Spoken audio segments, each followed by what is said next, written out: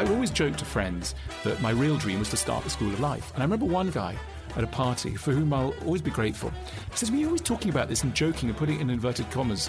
You know you're serious. Why don't you just do it?" And it struck me dead because I thought, my God, he's absolutely right. I'm using an ironic defence. And what would be wrong with actually doing it? I often say there's no such thing as work-life balance. There's just a life. However, in the words of a more poetic person, there is no such thing as work-life balance. Everything worth fighting for unbalances your life. Now, these are the characteristically poetic words of today's uniquely talented individual. Not only an entrepreneur, but one of the few people in modern society we credibly recognise as a great philosopher. Alain de Botton is the founder and chairman of the School of Life, has best-selling books in over 30 countries with titles as wide-ranging as Religion for Atheists, to How to Think More About Sex, to The Pleasures and Sorrows of Work. If the topic exists in the real, everyday world, there's a good chance Alain will have a stab at trying to unpack its complexity in down-to-earth, accessible, and often funny prose that offers new insights and ways of thinking, often deeply rooted in warmly embracing the down, or rather, real sides to modern life. He has many recognisable quotes. Some of the more famous include, "What is fascinating about marriage is why anyone would want to get married. We may seek a fortune for no greater reason than to secure the respect and attention of people who would otherwise look straight through us. And being content is perhaps no less easy than learning to play the violin well and requires no less practice." You know, I could tell you more and we could go on for ages, but we might as well just hear them all from the man himself. Straight from the horse's mouth, and without further ado, welcome to the show, Alain. What a pleasure.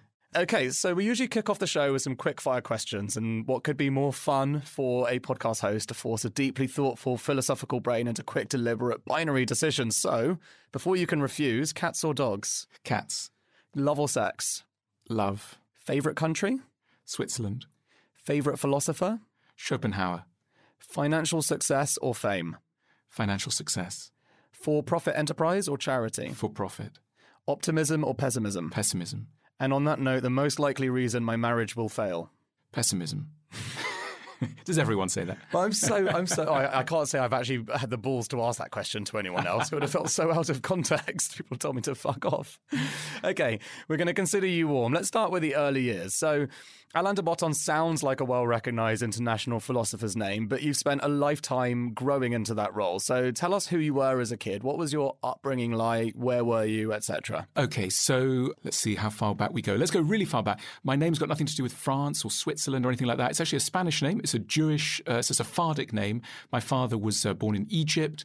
His family had been wandering around the Mediterranean for centuries, and he came to Switzerland as an immigrant and married my mother, who was a Swiss Jew, which is quite unusual. So they were a sort of Jewish family living in Switzerland with an odd name and with an odd sort of Spanish name. And I grew up in Zurich and spent my first 12 years there. Very formative years. I adored Switzerland. As a kid, it's just paradise. It's, clean and safe and just a very sort of rooted country. It feels like things have been around for a long time. They will carry on for a long time.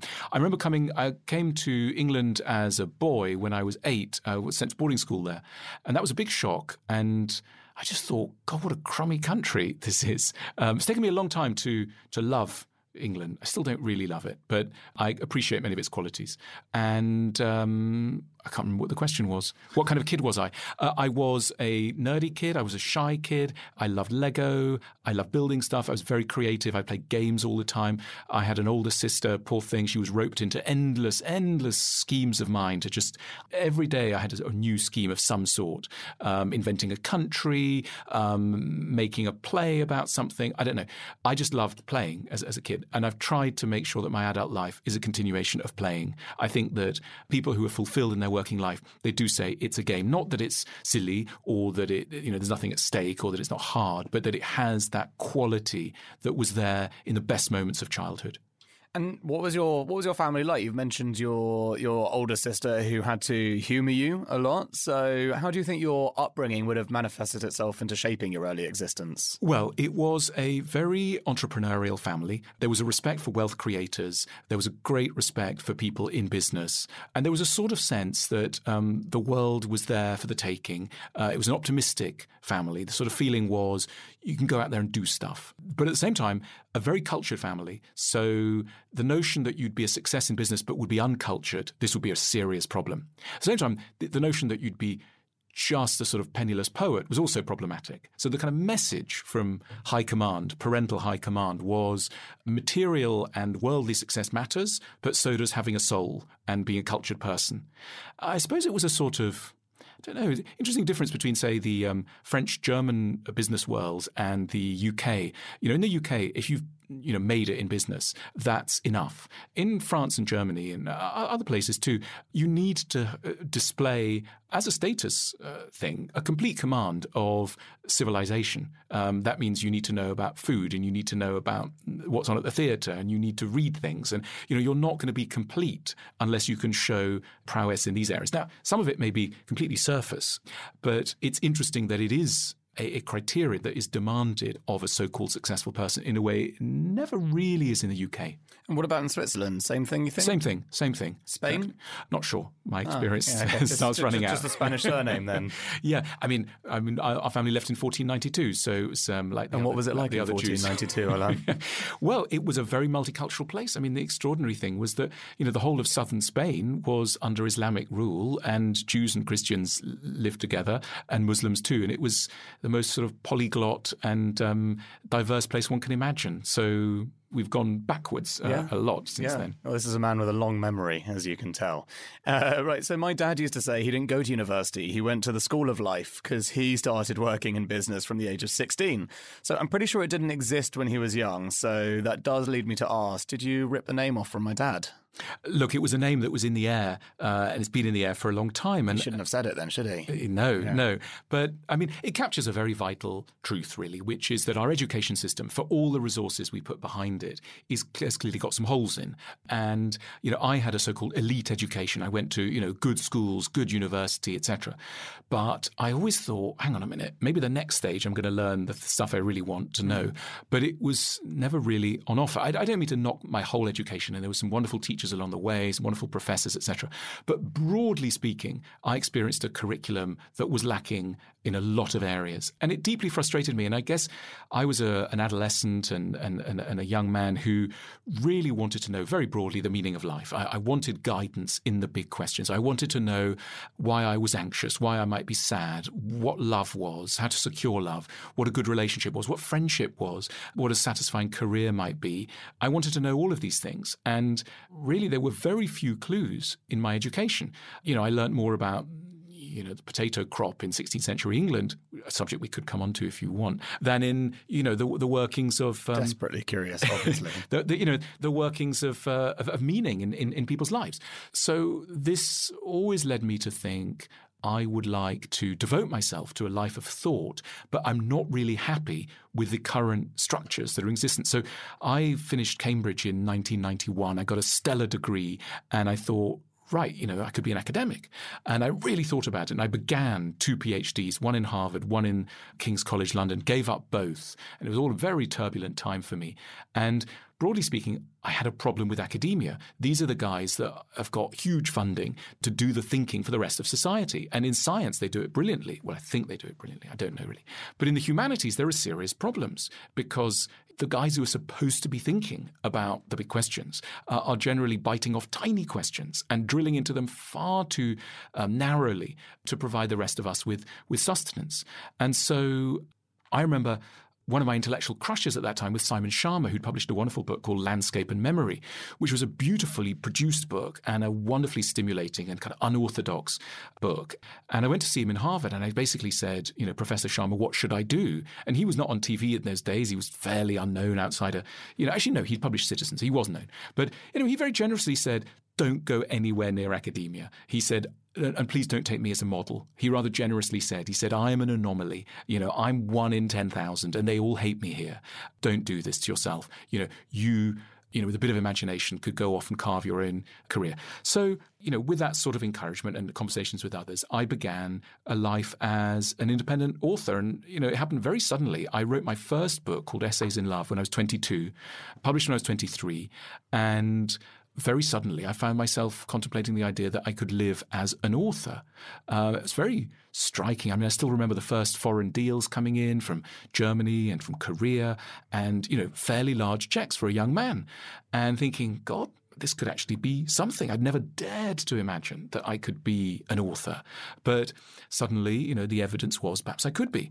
And so I began writing, for a general audience and chewing off the big questions. And the first question I looked at was love. And it's still a question. I'm constantly thinking about relationships, how they work, etc. Let's stop there for a second. So what experience as a 22-year-old man did you have with love by that point? What were you drawing on as your experience? Because, they always say, write from experience. So were you writing from an experience or a lack of experience? Well, I think the best preparation for thinking very deeply about love is not to have a functioning love life. The really deep thinkers and the deep thinking we do about love is always in response to pain. So had I hooked up with a fantastic person who, thought I was terrific and I thought they were terrific, age 17, I'd probably now be an architect. But as it is, as it was... You did write a book on architecture as I did. That's my other passion, or another passion. But it was more because my love life was problematic than because it was so marvellous or so rich and multi-layered. So let's talk about, love in the context of connection. Going through your education, you got to spread your wings at the Dragon School. What is that? Just you learn how to breathe fire? What is the Dragon School? Or is it just a cool name? It's a cool name. I think it's a cool name. Look, I think it's a very good school, and probably some people have had some nice times at it. It's a boarding school and now a day school in North Oxford. But, I was a kid who spoke only French when I arrived. Literally, I spoke 3 words of English. Hello, how are you? This kind of thing. And I remember the whole class giggling as I was asked to describe the river that ran through London and said, it is the Thames. And the whole class giggled because I'd spent so long learning how to do th. And then suddenly there was a river that was called a t. And that seemed very unfair. But anyway, I was a fish out of water, weird guy with a weird name, no interest in football, having to get on with lots of other 8-year-old English kids. And it was what it gave me was I'm now fairly good at understanding other people who might be lost in a situation because I was so lost. So, it came out in my writing from the very start of my career. My books were translated in other countries and the stuff that I was doing translated well. And I didn't try to do this, but I guess I'm always aware what's the thing that somebody else is not going to understand. Yeah, so that gave me a crash course. And, this is sort of paints a picture to an extent of, struggling for connection and friendship. Yeah. So is that a theme that ran through before you wrote this book? Is it a theme that's continued? How have you viewed connection and friendship throughout your life? I'm very interested in loneliness because I'm very prey to it. I'm very aware of the moments when, you have a feeling, you have a worry, you have a vulnerability, and there's no one really around who can echo it or be sympathetic towards it or be someone you can air it with. And similarly, when you do have that person, that's the most wonderful feeling in the world, to be able to take a vulnerability and find an echo of it in somebody else. That is in a sense a key part of what one could park under the term love. And I've always missed that and felt I didn't have enough of it and hungered for it and looked out for it. And, being a man in the UK, it's hard. Us men still find it pretty hard to talk about most of the stuff that's really going on in our lives. I've always been somebody who got on instinctively better with women because for all sorts of reasons, women tend to be better at being vulnerable and hearing vulnerability and sharing their own vulnerability. So being in an all-male environment, which I was for many, many years in my education, was a serious trial. I can do football talk if forced, but it's not my natural forte, but I can do it. Can you give us your favourite football talk? Can you give an impression of Alain de Botton? And did you watch the game the other day, Alain? Yeah, it was terrific. The midfielders are fantastic, moving just with an agility that we've not seen in this country for, 5 years. It's good, right? Very good. I can do it. I can be a Radio 5 Live. Yeah. And I'm bowled over. Yeah. Yeah. So you're not going to be writing a book on football. It should be a good challenge for you, actually. The interesting thing is that I've got 2 sons. The older one doesn't care about sport at all. And the younger one is a very, very talented football player. So every weekend, I now go around the country supporting him and watching him. And it's the strangest thing. I chat to him often about how I could never have expected, to have a football-loving and very talented son. And he said, "Oh, that's just because you were traumatized at boarding school." And I said, "Yeah, maybe." Anyway, I'm very proud of him, and he's, look out for him in the England squad in 2020. That is fascinating. Yeah. Look out for Saul de Botton. He's going to go places. That's crazy. So that must come from, his mum's side, one would assume. It's yes, I think you, it's somewhere. Or an ancient, I think I had a few athletic relatives back in Egypt. I think there was a guy who played tennis for Egypt. Really? I don't know. But it certainly skipped me. I'm very not at home in my body. I'd like to get more at home in my body because I think it's something that one should aim for, but for all sorts of reasons. I was an incubator. My first 6 months was spent in an incubator outside of human touch, and because I was very ill and almost didn't make it. But I think that, that's had some sort of impact. That's why broadly the joke is that I'm really just continuing in the incubator, sitting in a white room writing. Fair enough. Okay, so we'll look forward to you co-authoring the book potentially with later in life. Yeah.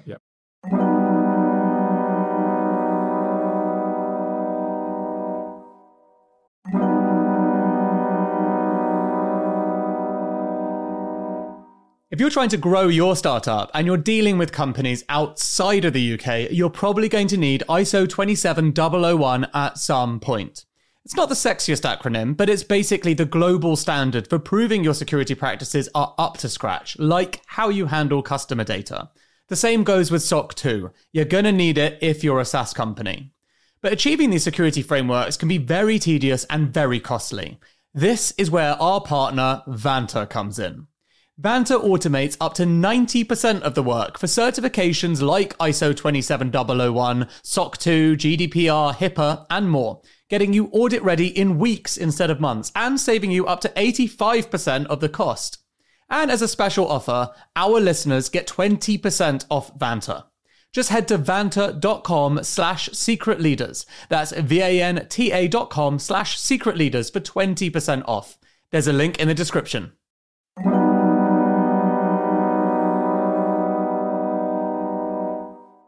Look, I'm fascinated by AI, but until the machines take over, there's only one thing that's going to determine your company's fortunes: people. This isn't some kind of hollow point to make me look good. If you speak privately to any successful entrepreneur, they'll confirm it's true. So, if you're a leader of a growing business, then you should check out Personio. It brings together all the important HR things like hiring, onboarding, payroll data, performance reviews, and so on. You don't want loads of employees sending you emails asking for time off. You want to be able to see things objectively, like it's taking you too long to hire. You want to do performance reviews well, having clear goals for people that are logged in a centralized system. And you want to do all these things in one simple tool without having to become an HR expert. All of this is possible with Personio. Check it out at personio.com/secretleaders. That's personio.com/secretleaders. There's a link in the show notes. In 2008, you founded the School of Life. So it's based in London. It's grown over the years to Paris, Amsterdam, Antwerp, Seoul, Istanbul, Tel Aviv, Sao Paulo, Berlin, Zurich, and Melbourne. Have I missed anywhere? Probably, but I can't think of it. Fair enough. Now, in your own words, the School of Life offers an emotional education focusing in particular on the issues of work and relationships. So you touched on it earlier, but can you talk to us, you didn't really talk about the work side. So can you talk to us about what work and relationships actually means to you, where that foundational principle comes from? So you talked obviously about your first book, but, in the context of the whole School of Life, talk to us about what's missing. Let me just explain sort of how things got going. So I was a solo writer for most of my adult life, writing books for a general audience. And I wrote something like 15 books. And all the time I felt a longing for starting a community, working with other people and harnessing my strengths with the strengths of others. And but I was too sort of shy and hesitant and didn't know if I could do it and thought maybe that's something that only other people do, etc. So it was a great kind of personal journey to discover that actually entrepreneurship and starting a company was something that, was allowed. But I'm very sympathetic to why people might think that's not for me, because that was the position that I was in. I very few people have come from a kind of writing arts background and have gone into business in any way. And but I would always joke to friends that my real dream was to start the School of Life. And I remember one guy at a party for whom I'll always be grateful.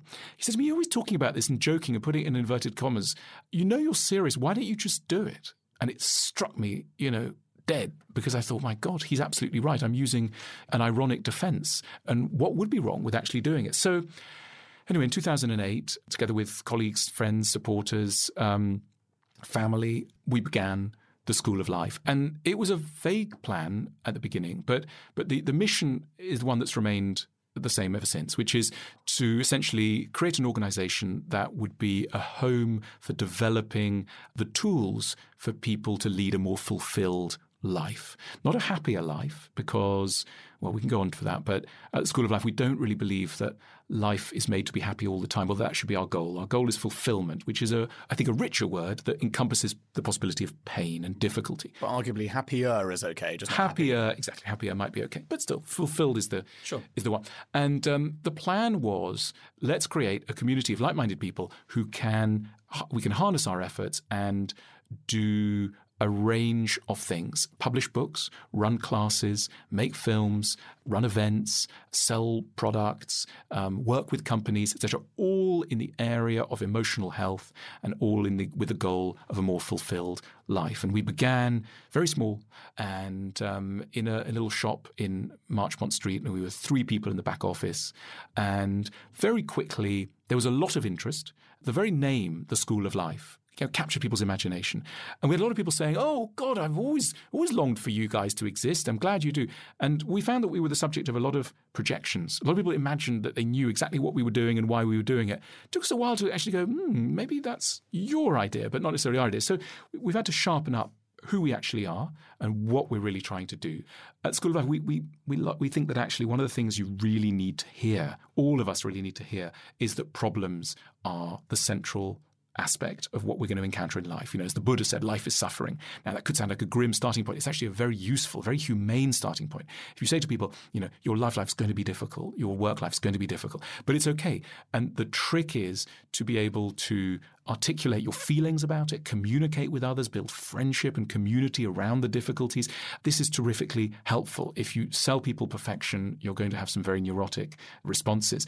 And, one of the guiding figures for the School of Life is this wonderful, very English, quintessentially, the best of England, psychoanalyst called Donald Winnicott, who was operating in the UK in the 50s and 60s and early 70s. And he was a child psychoanalyst, one of the pioneering child psychoanalysts. And many parents came to him very worried that they weren't doing a good job with their children, and they were getting into terrible neurotic patterns, feeling that they weren't the right sort of parent. And Winnicott said to them, look, no child needs a perfect parent. Indeed, if you have a perfect parent, you're on the road to psychosis, because the job of a parent is to disappoint the child, to gently break the bad news that the world cannot be as the child might want it to be, culminating, of course, in the greatest, most painful lesson of all, which is we all die. And the job of a loving parent is to break the bad news gently. And no child needs a perfect parent. What they need, Winnicott said, is a good enough parent. And that's where that expression, good enough, comes from. He originally said good enough parent, but of course we can stretch that to so many other things. Good enough friend, good enough lover, good enough business performer, etc. It's a welcome corrective to a punishing perfectionism which otherwise can drive us to serious anxiety and despair. Okay. Now, I'm going to shift on to a different tack now. So, well, before we move on, I did touch on the School of Life, the ups, the downs, but we didn't really hear any downs yet. So what has been the most stressful experience in running the School of Life? What is the moment? There must have been a moment where you're like, this is not going to make it. This is all ending. My fucking world is over. The normal humane experiences that go on. I think one of the most one of the biggest challenges is working with other people and realizing that their happiness and their contentment in the workplace is absolutely essential. And just particularly in your line of business. Yes. But I think, and needing to get the company aligned and communication to work well within the company so that, I think some of the most dispiriting experiences is we've had situations when, I thought so-and-so was having a really good time and really growing and enjoying their job, etc. And then they would hand in their resignation 2 days later. And I would take it so personally. And I would just think, what have I done wrong? It's taken me a long time to realize, I know it sounds silly, but it's taken me a long time to realize that people don't always resign because of something you've done. They've got their own life and their own vision of where they're going. And they may want to, develop in other ways. But I like to feel that the School of Life is somewhere that you can work for a long, long time, and that we'll look after you, and you'll look after us, etc. And it's taken me by surprise that many people, particularly younger people, see jobs as enriching experiences. It's not, you're not there for life. You're there to have a good time for a few years and contribute and share your skills, and then it's no tragedy. You move on. And it's taken me a while to think, okay, all right, I can work with that, but for a long time I didn't really see it that way. So that's been a real challenge. Also, for a long time, we were losing money in lots of areas, and I couldn't really understand it. And there was. Did you ever take funding? Well, we took funding at the very beginning, but what would tend to happen is something like this: that the sales would look good. We had lots of people through the door. It looked like we were making money, and then you sort of added up the accounts at the end of the year, and actually we were losing money. And I thought, how come? And so we really had to do sort of crash course in economic company financing, and operate with terms that were very peculiar to me, like profit margin, that it all depends on your profit margin. So you've got to look at, not just the money that's coming in, but the money that's going out, and, reconciling the two, etc. So just skilling up in some of the disciplines of running a business. And I admire those disciplines so much now. We've got a financial team, and I look at these guys as wizards because they do stuff that I can't do, and they're keeping their eye on something that I know now is the lifeblood of things. I mean, if this clogs up, there are problems there, the whole thing falls apart. You can have the best psychotherapists in the world. We've got a wonderful psychotherapy service, and they're at the front line of sort of solving people's most intimate emotional problems. But these guys are not going to survive if the financial team are not doing clever things with invoices and taxation and all the rest of it. So the two really are symbiotically connected. Now, coming back onto something you are more comfortable or better known for, I guess especially as how you would describe yourself potentially, you seem to have a relentless drive to create, and as you're talking about right here, you seem to churn out as many books on profound ideas as anyone really around. I mean, generally it takes around 2 years to write a book, so they say, but you're certainly not 60 and you've got over 30 books. Is that right? Yes. I mean, okay, a weird thing happened when I started the School of Life. Actually, about 4 years ago, we suddenly thought, what about if we started a publishing house in the School of Life? So we started up this thing called the School of Life Press. And we thought, all right, who's going to write the books? And I said, I'll put up my hand. I'll write some books. And do you reckon internally they had a bet on me, like how long before Alain just sticks his bloody hand up? I know. Anyway, I started writing. I've got a wonderful collaborator, a very terrific guy called John Armstrong, who's based out in Australia. I've written a book with him on art already. So we started working together, and then we had other colleagues chipping in ideas as well. But we now write tons and tons of books. They're quite small books, often not more than about 20, 30,000 words, but we write a lot of them. And okay, here's an interesting thing. When you don't put your name on a book, it's so much easier to write, I find. So much of the hesitation and sort of crippling anxiety around writing, which gums the whole thing up, is thinking, ooh, what happens if I'm judged? What happens, et cetera? And it can stop sentence by sentence. I think we all know that the mind is sometimes more agile and fluid than it's able to be when the pressure is on, sometimes late at night or lying in a bath or on a train, you feel that your mind is able to kind of see things and intimate things and work at a kind of speed and in a untrammeled way. And then you sit down and it's 9 o'clock in the morning on a Monday and you think, oh my goodness, I'm so scared. I can't do anything. I can't think. Fear is the biggest inhibitor of fruitful mental activity. And, we were talking about play earlier. How can you return something to the state of play? How can you remove the fear? Because if you remove the fear, it's not the work gets sloppy. I mean, there could be that danger, but I don't think it's an active danger in a sort of functioning adult. The greater danger is that you're gummed up with anxiety. So by removing the name on books and by speaking as part of a collective and by having kind of collective responsibility, an idea we nicked from The Economist, come back to that if you want in a minute, but it's really liberated me. I've written a cookbook now, I've written children's books now, etc. And the great thing is, I don't make a big song and dance about it. I don't, go and do lots of broadcasting, etc. But this is my work, and it's work that's, taken months rather than years. And I still don't quite understand it, but I'm now producing more words a day than I've ever done. And so much of it is because I've taken my name off it.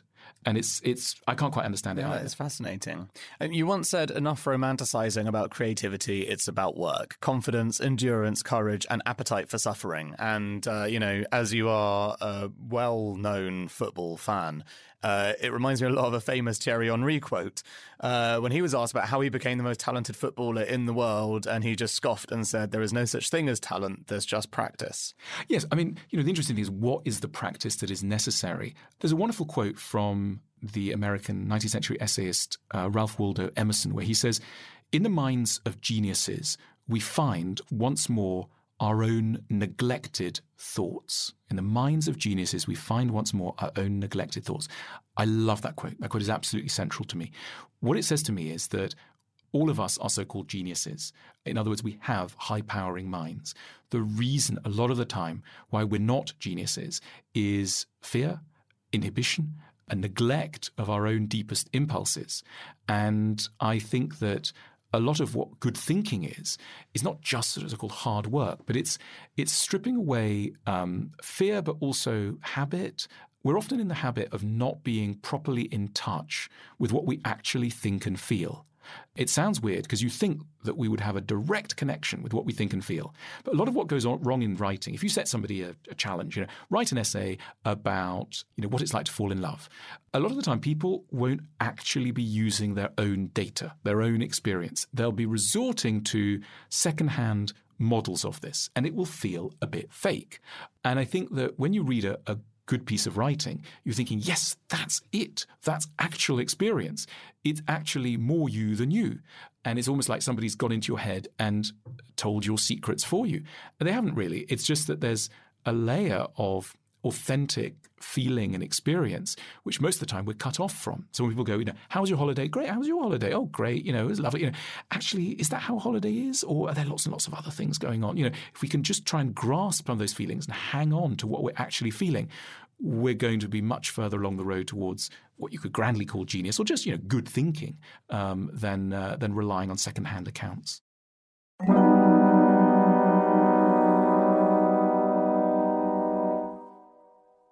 Okay, look, coming on to some of your latest work, you actually mentioned it earlier, but I was pretty surprised, if not delighted, to discover that you and I share a common interest. So, as you know, my new company, Heights, is on a mission to make brain health and cognitive performance simple with a mix of nutrition and educational content on how the brain works.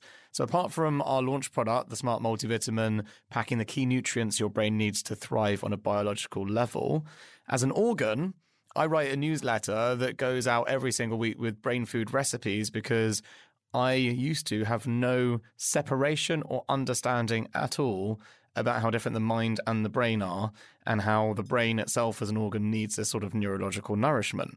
So when I saw on Instagram last week that you'd published a book called Thinking and Eating, I was wondering, and I've been waiting and looking forward to asking you this, have you had a similar revelation? Has there been a moment in your life that's led to you understanding that? Or does it all seem pretty obvious to you that you are what you eat and therefore that applies to your mind as well? Okay, let's rewind even further back than that. It all, for me, starts with religion. I was astonished when I started to look at religions. I wrote a book about religions and I realized that the foremost educational machine in modern society is religion, and has been throughout history. Religions are the guys who educate, and they've been terrifically successful, whether it's the Buddhists or the Hindus or the Christians or the Jews, etc. They are running amazingly successful schools. Now, you may not agree with most of what they teach, and I don't. However, I deeply admire some of the creativity that they display in trying to get their lessons across. And I think the secular world has a lot to learn. One of the things that many religions know is that we are embodied creatures. In other words, we are not just minds, we are also bodies, or brains, if you like to put it that way. And that means that the way in which we function is hugely determined, not just by what we're reading and thinking, but also whether we're singing, how we're sitting, what the architecture is like, what kind of food we're eating, how we're sleeping, what kind of clothes we're wearing, what our community situation is like. And religions have involved themselves as educational establishments in all those facets. So, what's the church? It's just a place to try and make the lessons that this particular school is trying to teach us more vivid. Why did they build St. Peter's in Rome or Chartres Cathedral, etc.? Is because the thought is, with a certain kind of architecture, certain ideas become easier to absorb.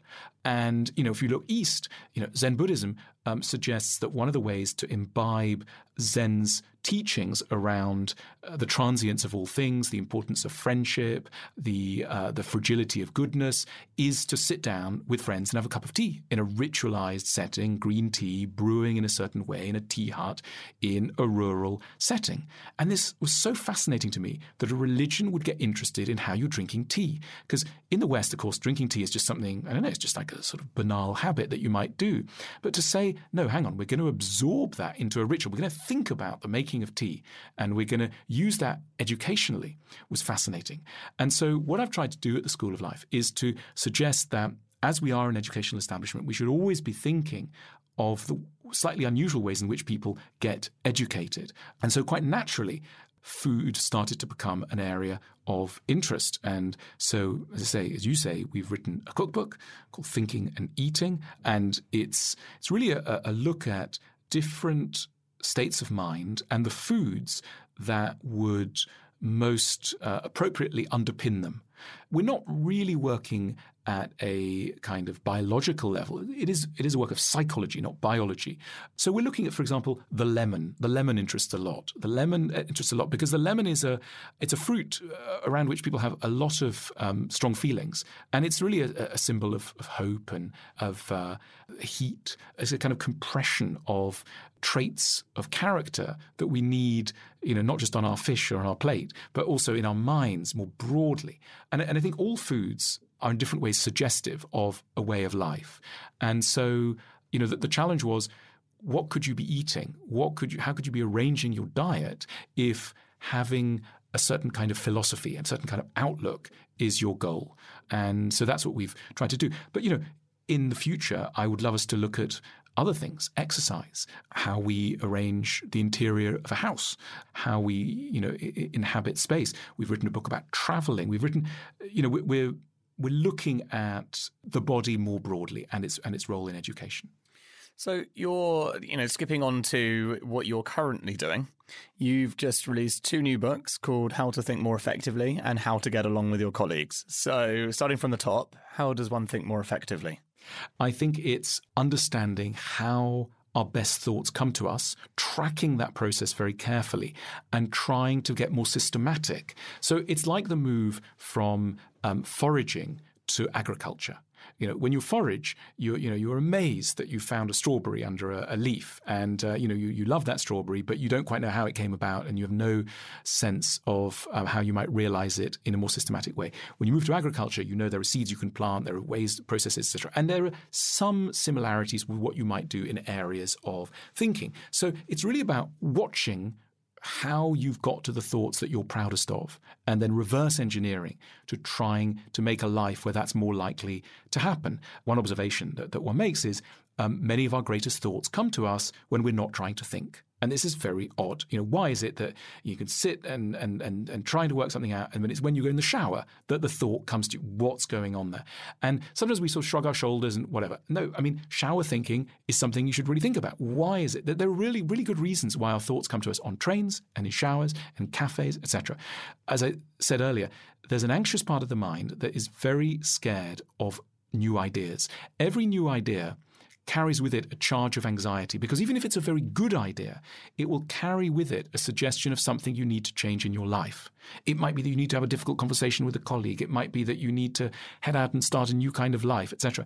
So because our minds are very keen on maintaining a kind of stability, and they privilege stability over growth often, the process of developing our thoughts on things is intermittent, and there is one side of us that would like us not to have very good and creative thoughts because it just keeps everything calm. But if we're really ambitious for ourselves, as I think we should be, we should try and let in some of those difficult thoughts. So how do you do that? Well, make sure that you're structuring in, building in to your thinking process moments when it doesn't matter, in inverted commas, what you think. Because when it matters a lot, you never have the good thoughts. And it doesn't matter in times that are interstitial times, times in between things, when you are, let's say, only having a bath or only taking the train to your meeting. But that's the moment when the thought's going to come.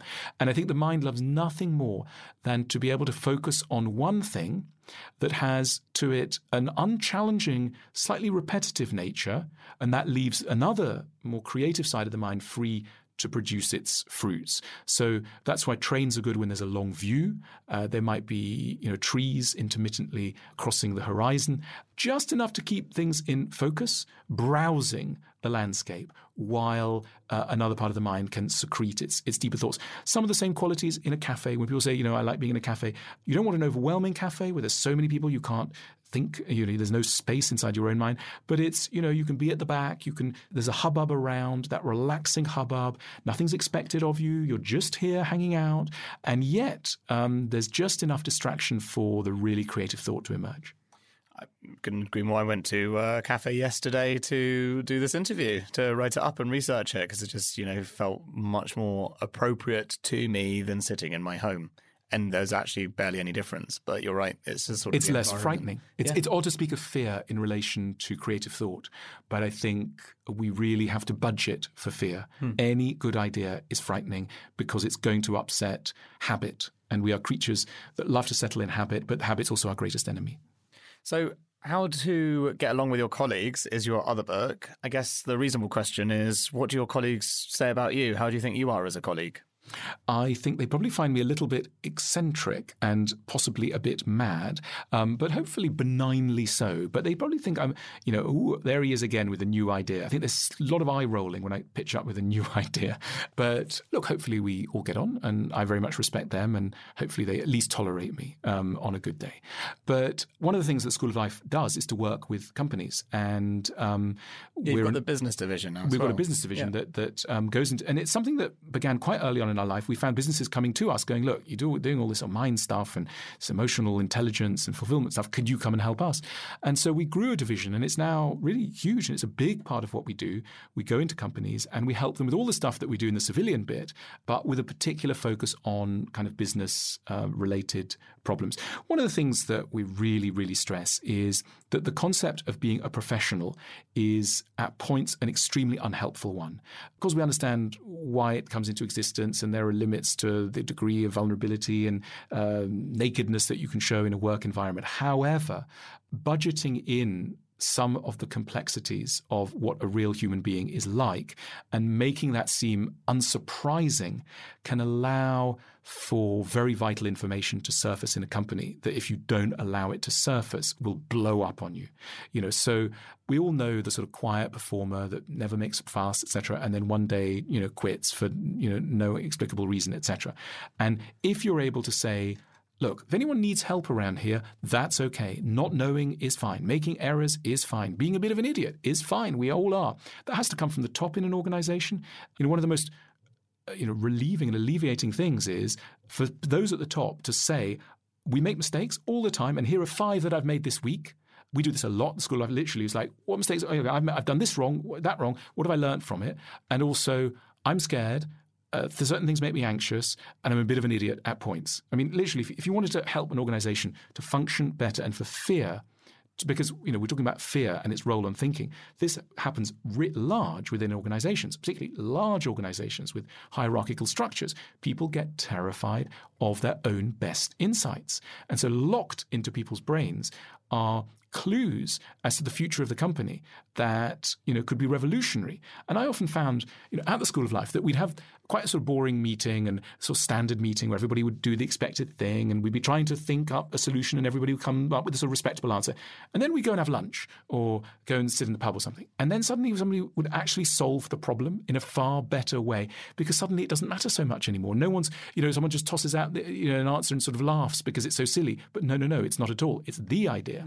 And so we found this so much that the advice to companies is to bake in this sort of moments when the stakes are low, but the upside could be huge in terms of new ideas.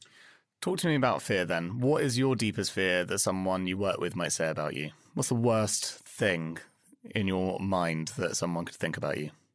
God, I mean, there could be so many things. I mean, broadly speaking, the thing that I would find painful because it wouldn't feel fair would be the thought that they maybe would sort of think that I was cynical about what I was trying to do or what we were trying to do.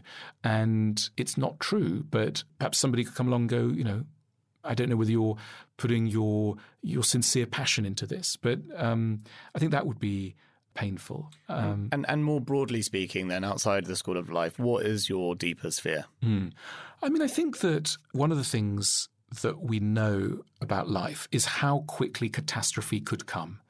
It's something that I picked up from the Stoic philosophers of ancient Rome. They were obsessed by sudden catastrophe, death, but also disgrace, error, political collapse, earthquakes. We live in a world where there's long periods of stability and things seem to be incrementally getting better and safer. And we have that approach in our own lives that we try and make things stable, etc.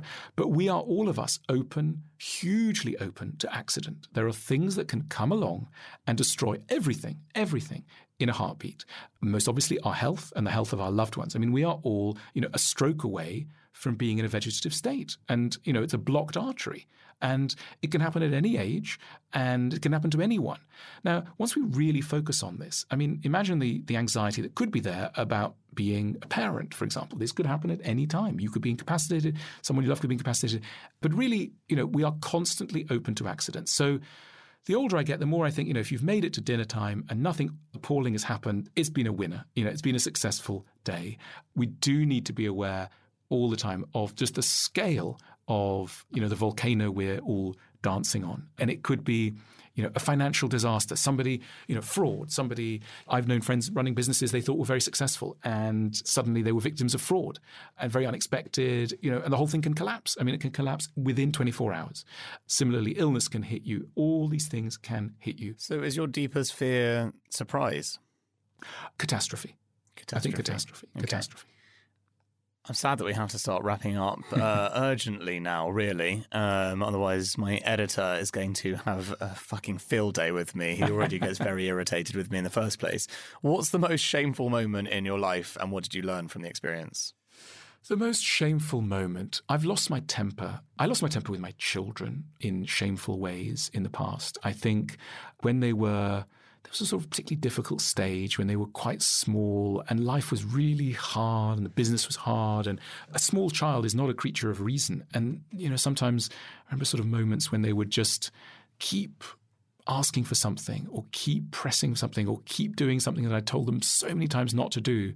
And, I remember losing my temper a few times and wishing that I hadn't. I do ask them now if they're traumatized. And they say yes, and they would like help with their psychotherapy fees. I mean, we joke about this. Yeah, I was going to say. But we budget in that, of course, they've had bits of their childhood that are not going to have worked. But the best thing is, knowing about it. Fair enough. And what is the most joyous day of your life for someone that, doesn't necessarily believe in joy or happiness in that respect? Are you able to think about it? Yes. I mean, look, I think I'm capable of great joy. I do love seeing the beauty of the planet that we're on.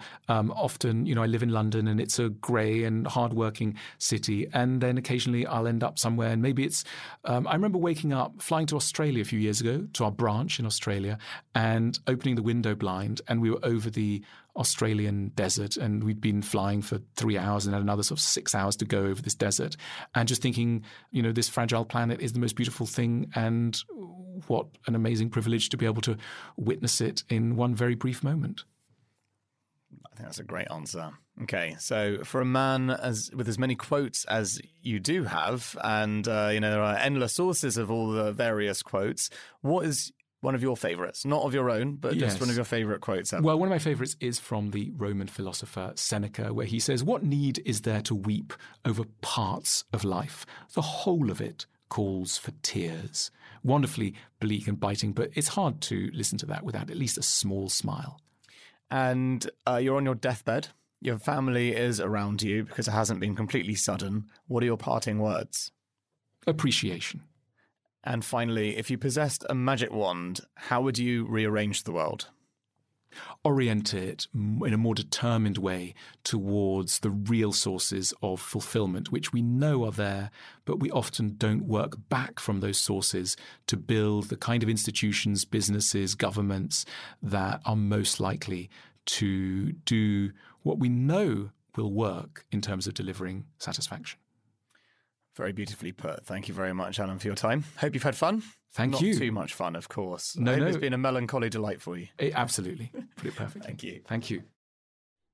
Here at Mindset Win, we want to give you the tools to become better at what you do. Taking inspiration and wisdom from our guests, we will hear stories, strategies, tips, and tricks. Told by leading names in sport and beyond. Who know what it takes to get to the very top. There will be 2 episodes each week, packed with amazing stories and practical takeaways for us all to follow. Search for Mindset Win on YouTube and on your favorite podcast app. Next week on Secret Leaders.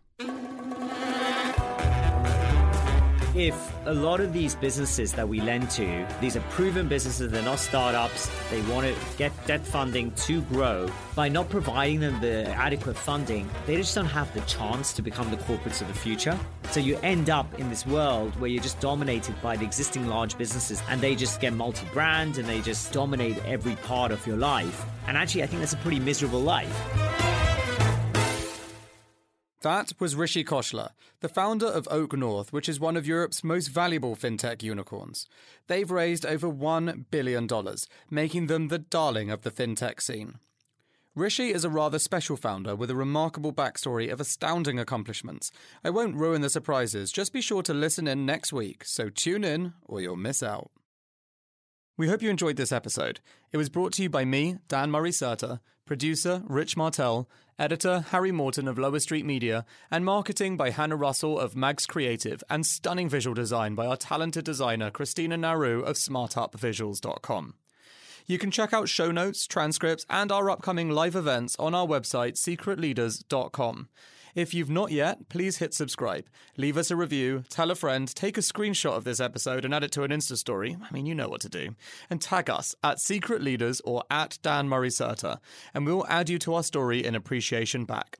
Rich and I put together Secret Leaders for free because we love our day jobs as entrepreneurs, but every time someone takes the time to share it, it means a lot to us. So don't forget, it's the little things like that that keep us coming back every week and every year into the studio.